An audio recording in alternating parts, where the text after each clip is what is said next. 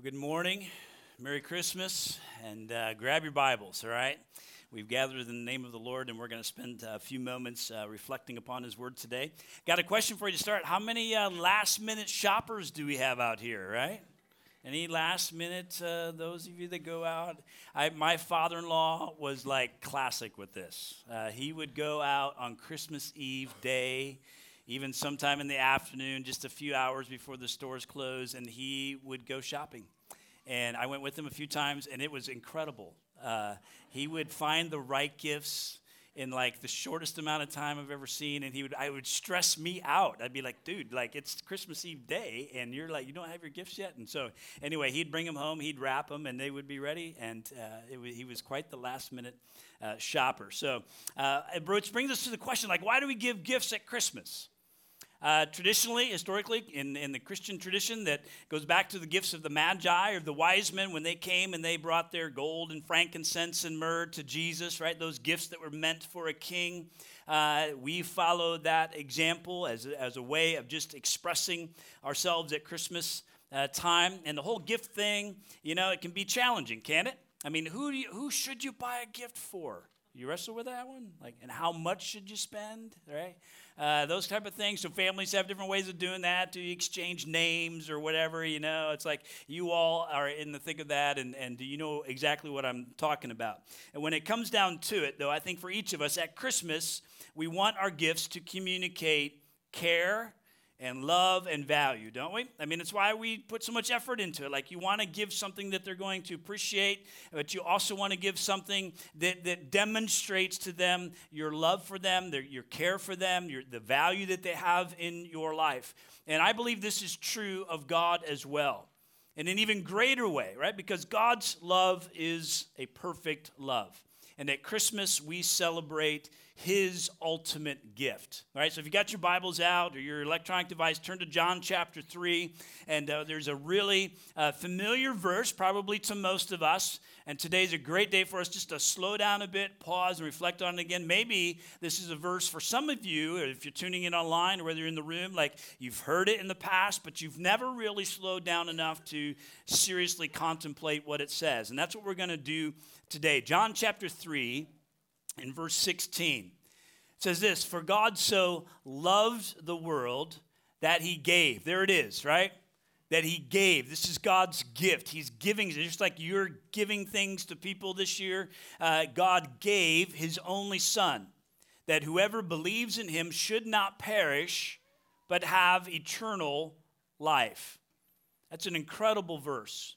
And maybe you're here today, or you're tuning in online again, and you're not convinced that there even is a God. Maybe you're here because you came to town and you're visiting family. You came because mom asked you to, or grandma asked you to, or whatever it might be.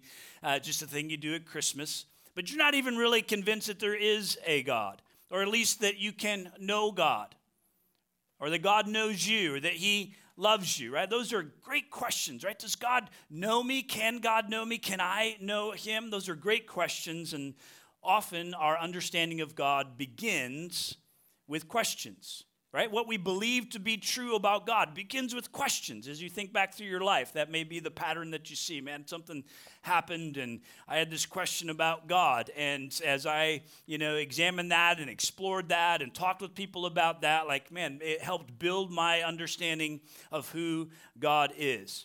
And when we have questions about God, we have to decide where we're going to find answers. Just had a family gathering yesterday. I had a great conversation with one of my nephews about this very thing. He right out of the gate, I walked into the room, and you got to know my nephew. He's a teenager, and he's a pretty bright kid, and he just is like, he's got lots of questions. So as soon as I walked in the room yesterday, "Hey, you're a Christian, right?" "Yeah, I am." Right? And he just launched into these questions. And I said to him, I said, "No, listen," I said, "here's one of the things I believe is that, in answering these questions," because he was talking about, this and that, and so says this. I said, "Dude, listen, here's what you have to do first. You have to determine where you're going to find your answers. Because if you just take whatever's given to you, in a daily basis, you're going to live your life confused and bewildered about the things that you're asking about, because there's no way. All of those voices are not going to agree." I said, "For me, I go to the Bible. And we talked a little about why I believe the Bible is our ultimate authority and why I go here to find the answers, to make sense of those very things, right? And here at Crossroads, we're convinced that the Bible is our ultimate source of truth regarding God and regarding us and regarding this crazy world in which we live. It was written by God through human authors, and we are to study it well. We are to study it often because God's Holy Spirit uses it. That's why it's called the sword of the Spirit. And when reflecting on the armor of God, the Word of God is the sword of the Spirit. So the Spirit uses it to give us knowledge that changes the way that we think and the way that we live. And so this one verse that we read declares three really incredible truths that I want to talk about with you today. And the first truth just kind of jumps off the page at you. It's not a surprise to you. God so loved the world, right? God so loved the world. Now just pause with me for a moment and think about the name God, or the concept of God, if you will, if that's how you want to think about it, the person of God. Just pause for a moment and think about it. Think about Him. Right? And sometimes we're afraid to do that. Sometimes we don't like to even think about God because He is overwhelming to us. Right? To try and wrap our minds around Him as we think about God and kind of His grandeur and how awesome He is. It's like, man, my brain just hurts even trying to do this. So sometimes we just avoid it because we think God is overwhelming to us. Sometimes we don't want to think about God because we realize, well, if God does exist, then maybe I do have to give an answer to Him for my life, and I don't want to think about that accountability to Him. Right? And so we just choose not to think about God. But the Bible leads us obviously to think about God very deeply. And here in John 3:16, for God so loved the world. He so loved. Doesn't just say God loved the world. It says God so loved the world. There's a special emphasis there in the Greek in which it's written, and it's this emphasis of the depth of God's love. God so loved the world. Now, why is it written in past tense? God so loved. I mean, is that something that God used to love the world? No, John is writing in a past tense because he's writing about this specific moment in which God sent His Son. A historical event, we believe it to be, that we celebrate here at Christmas time, right? Throughout the Bible, we have demonstrated to us the love of God, and there's no reason to believe His love has changed or that it will change. So God so loved the world, meaning every person of every place and any time in history. God so loved the world. You. Right? God so loved you that he created us to know us. He created us to love us. If we go back to the account of Genesis 1 and 2 in the very beginning of things, which I think is absolutely critical in building an understanding of who God is, we got to go back to the start. God created male and female, right? In His image, you and me, created in the image of God. Have you ever thought about that before? Maybe some of you have never thought about the fact you're created in the image of God. How amazing is that, friend, right? And what does that mean? Created in the image of God. And it means that God has created us, one, as a small piece of that, is He's created us as relational beings, right? He's created us with the ability to relate and to love. And just as He loves us, He's created us to love one another and to love Him. That's unique among God's creation. God so loved the world because He desired to know us and to love us. That's why He made us. But there's something God needed to do, right? Because of His love, the second truth that jumps out of this one verse is that He gave His only Son. God so loved the world that He gave His only Son.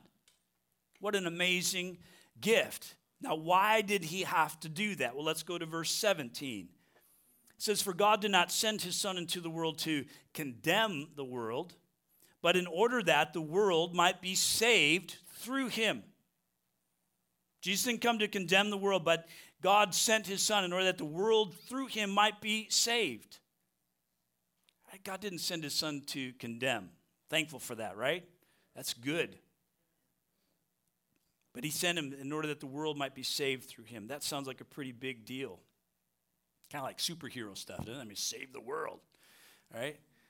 I mean, Yeah, let's just think about that for a little bit. It's worth knowing about. It's worth talking about today. And I think one of the questions that stems from that, if he came to save the world, we have to ask the question, well, saved from what?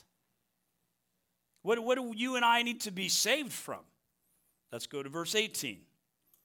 Whoever believes in him is not condemned. There's that word again. It was mentioned in verse 17.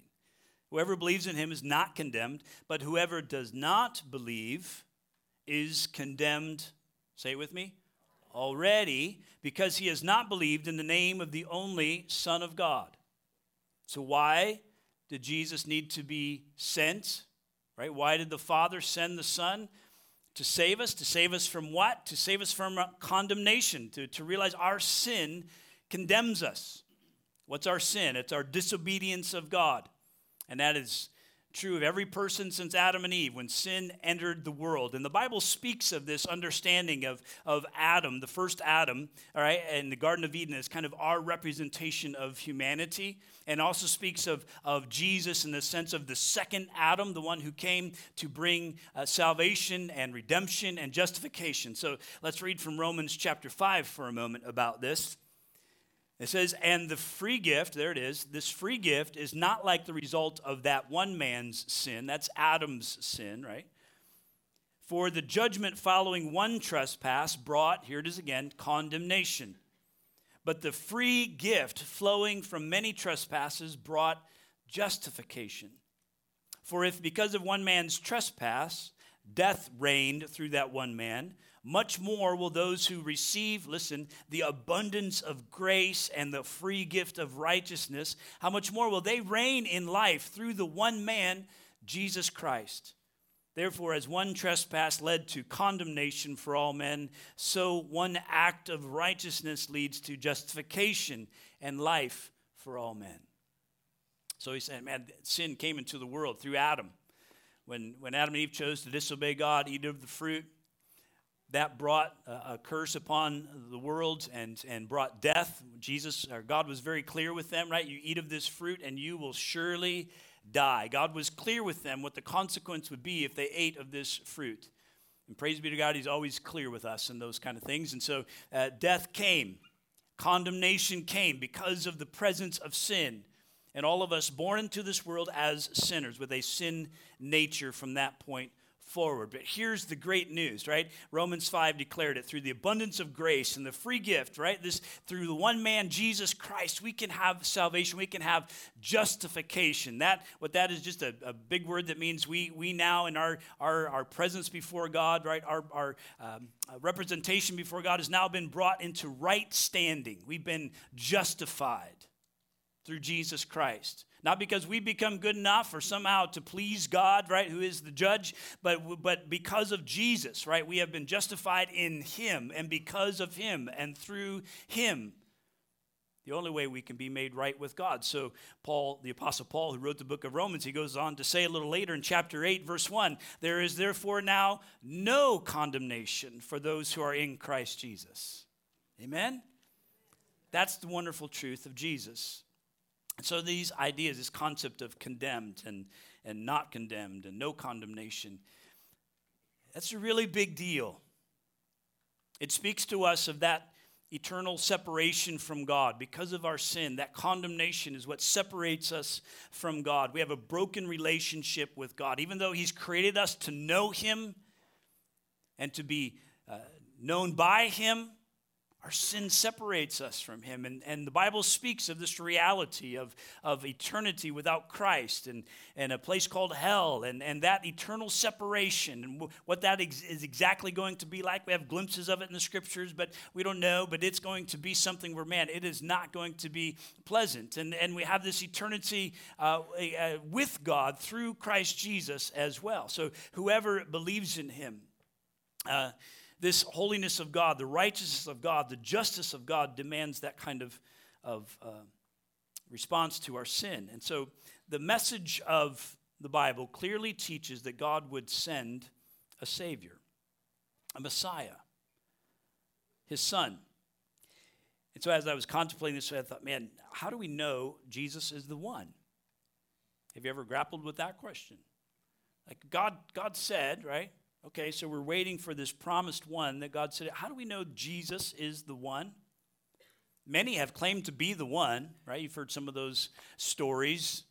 Many have claimed to be the Messiah. Just listened to a podcast this week in which some Hasidic Jews believe this guy with the last name Schneerson, who died in 1994, that he was the Messiah. They're convinced of that. How do we know Jesus is the one? It's a great question, isn't it? Our approach this Christmas has been to study some of the prophecies that Jesus fulfilled in his birth. Predictive prophecies, things that were told even centuries before. And we understand in Jesus' birth and life and death and resurrection, there were nearly 300 prophecies fulfilled in Jesus alone. These amazing things that were foretold about him. And it's quite mind-boggling and astounding to think about the many things that were predicted of the Messiah centuries before he showed up. And these prophecies are like super bright neon lights, right? Shining in the darkest night, going, here is the one. God did that for us. And the fact that God acted so intentionally and so clearly to make sure that we could, without question, know who is his son, I think that is the very definition of love. Scripture defines God. God is love, right? He doesn't act in any other way than a loving manner because he is love. It's not an attribute that he contains, it's what he is. God is love. And so this intentionality of being sure that through these prophetic statements and fulfillments like that, we have these bright signs going, this is the one. Like, I think that is an incredible act of God's love. The fact that God would send his son, right? That's love.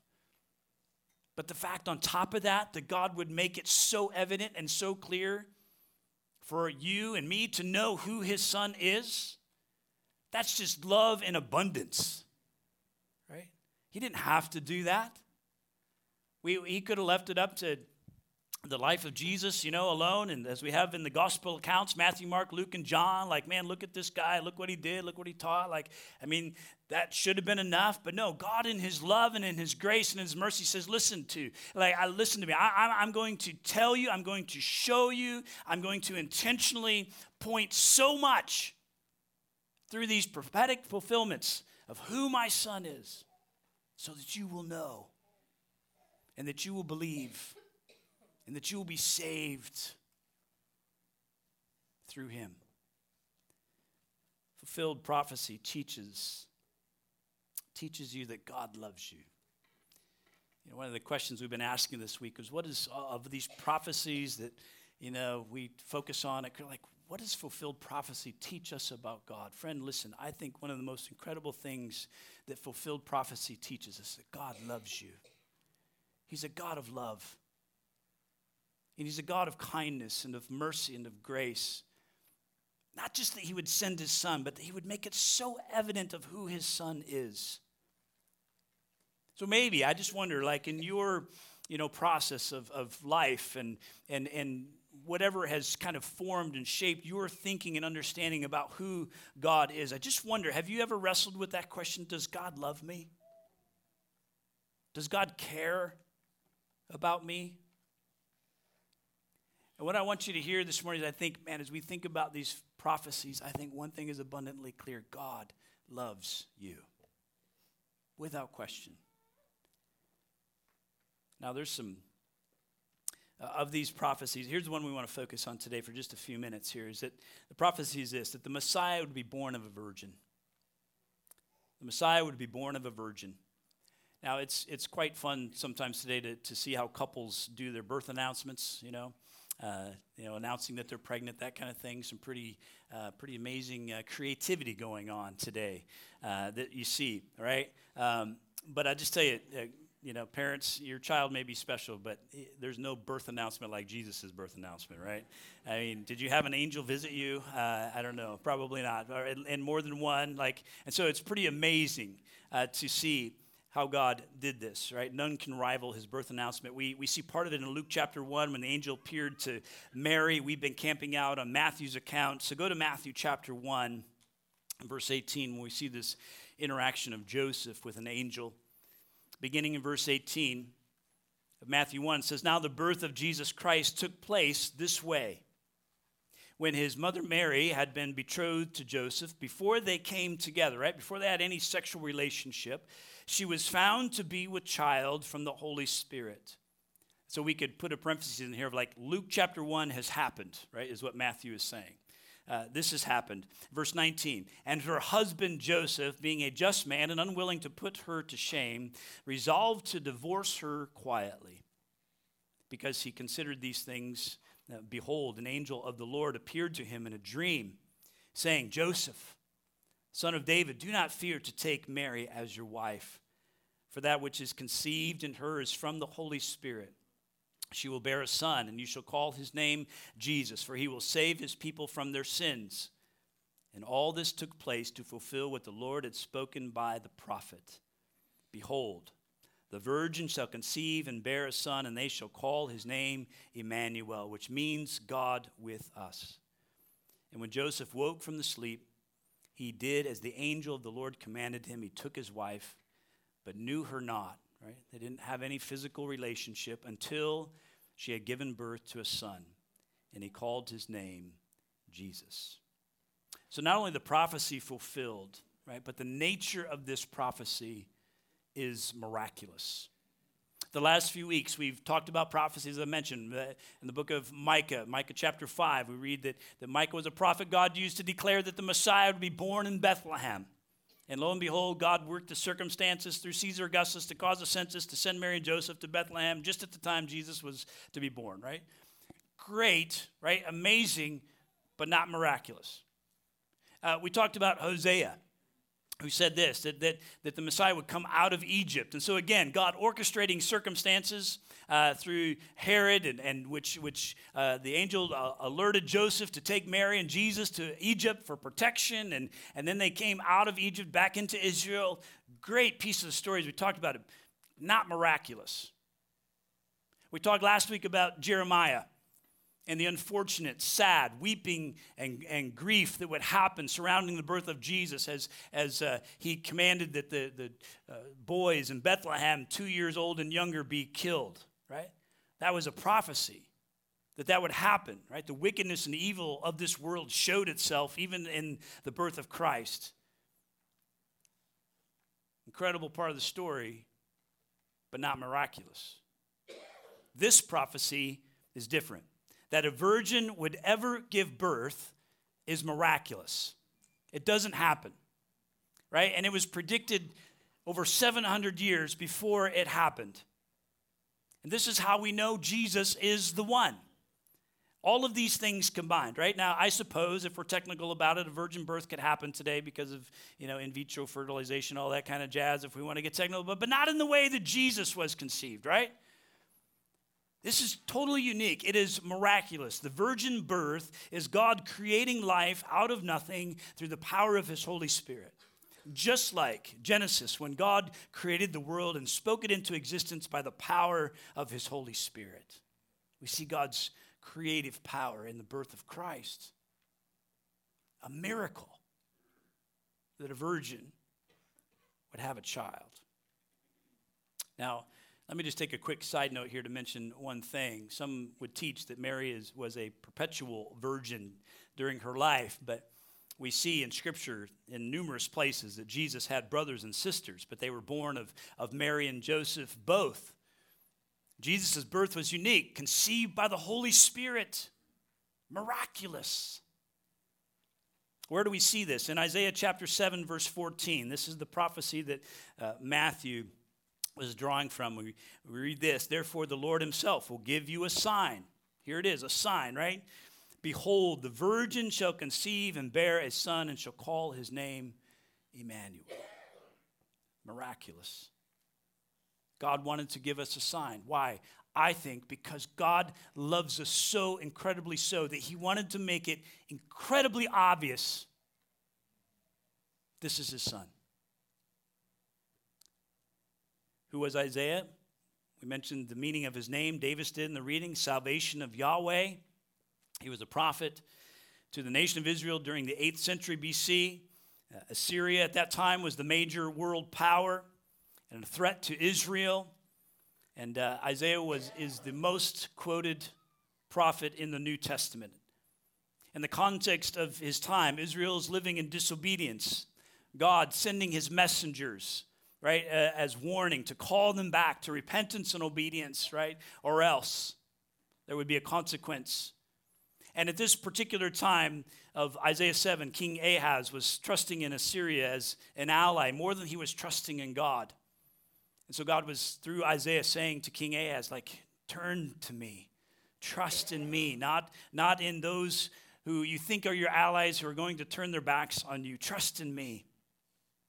And a sign to Ahaz in that time was that God was with Israel, right? A sign that God wanted to give to Israel was that a woman who was then a virgin would get married, would conceive and bear a son whose name would be called, you ready for this? Maher Shalal Hashbaz. There you go. Now, any of you parents looking for a name of a child, I think that's pretty special right there.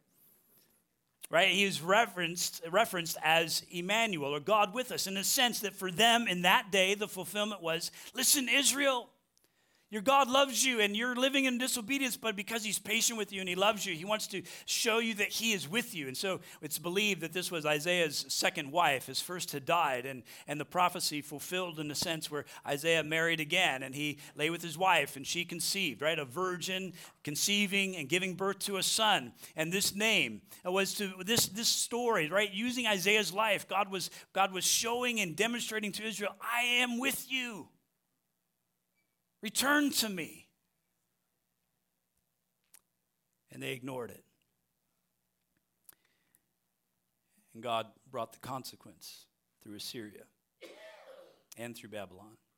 But as Matthew announced in Matthew chapter 2, right, this had this kind of historical fulfillment in Isaiah and with the nation of Israel. But now Matthew is drawing this into his time, and he's saying, listen, here it is. This is what happened. This is the full story of the Messiah, a true virgin giving birth to a son, and in the fullest sense, God with us, God in the flesh, taking on humanity, right? A human nature. Never leaving behind his divine nature, but taking on a human nature and coming and living among us, walking among us. Why? Because he wanted to show his love for us. Not to condemn, but to save. And so the testimony, according to the scriptures, of this virgin birth, I think is absolutely miraculous and is meant to give hope and life. It's meant to give hope and life. God used Matthew to pull forward and set right in front of us an undeniable piece of evidence that Jesus was literally God with us. Right? So those two truths, God so loved the world that he gave his only son. Those two truths come out of John 3:16, and there's a third today that we need to finish with, and that is that there's a response to this truth followed by a result.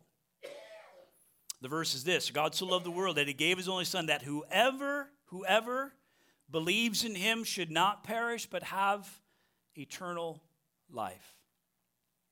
The response portion is this, right? Whoever believes in him, meaning some won't believe in him. Whoever does believe in him will have life. So therefore, this is not an exclusive truth. It's not an exclusive opportunity. The word is whoever.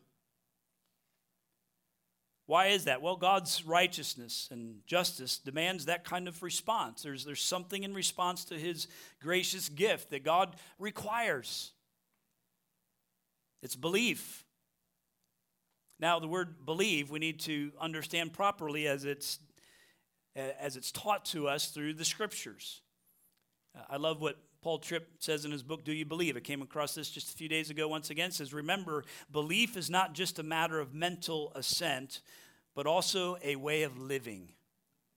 If you don't live what you believe, then you probably don't believe it in the biblical sense of what belief means. right? Because belief in the scriptures is identified of not only what I believe, kind of in an intellectual manner, but it's what transforms then my heart and my soul. And just reminding us of the full nature of belief, the life transformation. Kent Hughes, a wonderful pastor, many years ago said this: I came to realize I didn't need to learn new and better things, but I needed to believe what I already believed.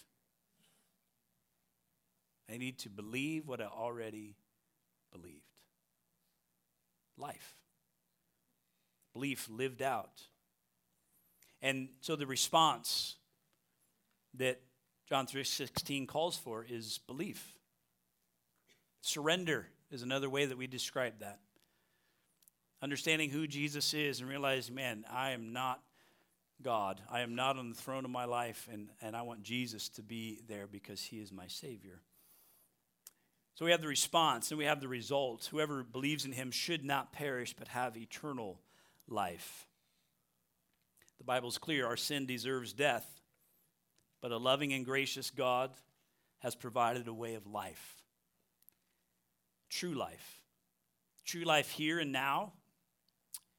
In how we live upon this earth, how we see things, how we view things upon true life. Jesus in John 10:10 says, I came that you might have life and have it to the full. That's not just future, one day kind of fulfillment. That's like now, that a relationship with Jesus, believing in him, brings a whole new sense of purpose and of meaning and of joy in life in the midst of every circumstance because of the salvation offered in him. We have true life here and now. We have, of course, then the eternal life that is mentioned here. You shall not perish, but have eternal life. Even in death, there is life for those who believe in Jesus. Because it's eternal life. It's a life that goes beyond what is of the temporary nature of this world in which we live currently, right? This flesh and blood, which you all know will die one day. There's eternal life. Life with him forever. And I can't think of anything more loving than this story. God, our Heavenly Father, choosing to send his Son, right? A parent laying down the life of their child to give life to others, to give life to you. So the question is, what's our response? Are we among those who believe? Are you one of the whosoevers that believe? As you think about the Christmas story, I pray it's not just, the familiar that you hear and the manger scene and all those kind of things, but I pray that as we contemplate these prophecies, as we talk about what they teach us about God and who he is, I pray that there's a depth of this story for you this year that maybe is a understanding and realization of why Jesus came, and that for you, this is the time in your life when that transformation happens, that justification mentioned earlier happens through Jesus, right? You are saved, born again, Jesus said. If you read all of John chapter 3, what he's talking about with this man named Nicodemus is you must be born again, brought from death to life. How does that happen? Through Jesus Christ. Believing in him, trusting in him as your Savior, coming to God and saying, I know I'm a sinner and I need salvation. I need life. And Jesus is the one. So as we finish today, I'm going to pray, and in the midst of that prayer, I'm going to give you opportunity to just have that conversation with God. Listen, to come to God in prayer, confessing your sin, confessing your belief in Jesus as your Savior, and surrendering your life to him, it doesn't take a special formula. You don't have to say just the right words. You just got to express your heart to God. He knows your heart. Humble yourself before him. And friend, if you do that today can be the day when you're brought from death to life, from condemnation to no condemnation in Jesus. So Father, as we think about these things, Lord, we're grateful for the story that we recount at Christmas. We're grateful for the fact that you sent your Son that he took on flesh, became not only human, but became a baby in a manger to fully identify with us. We're so grateful that you gave that gift. Even more so, Father, we're grateful today to see and get a small glimpse over these last few minutes of the clarity and intentionality you had in the midst of all of this story from hundreds of years before Jesus, even thousands of years before Jesus even came, that you were like so clear with us of like, here's how you will know. That was so gracious and so kind and so loving to do that. And I pray today, Father, that we are convinced, that we believe, both in our minds and with our hearts, that this truth and this reality that you sent Jesus into the world, not to condemn the world, but to save the world, to save us. I pray, Lord, we embrace that truth today. So, friend, if you're here and I'm just going to give you a moment to talk with God. And if you need to confess your belief today as you never have before, I want to give you a moment to do that. Just have a conversation with God.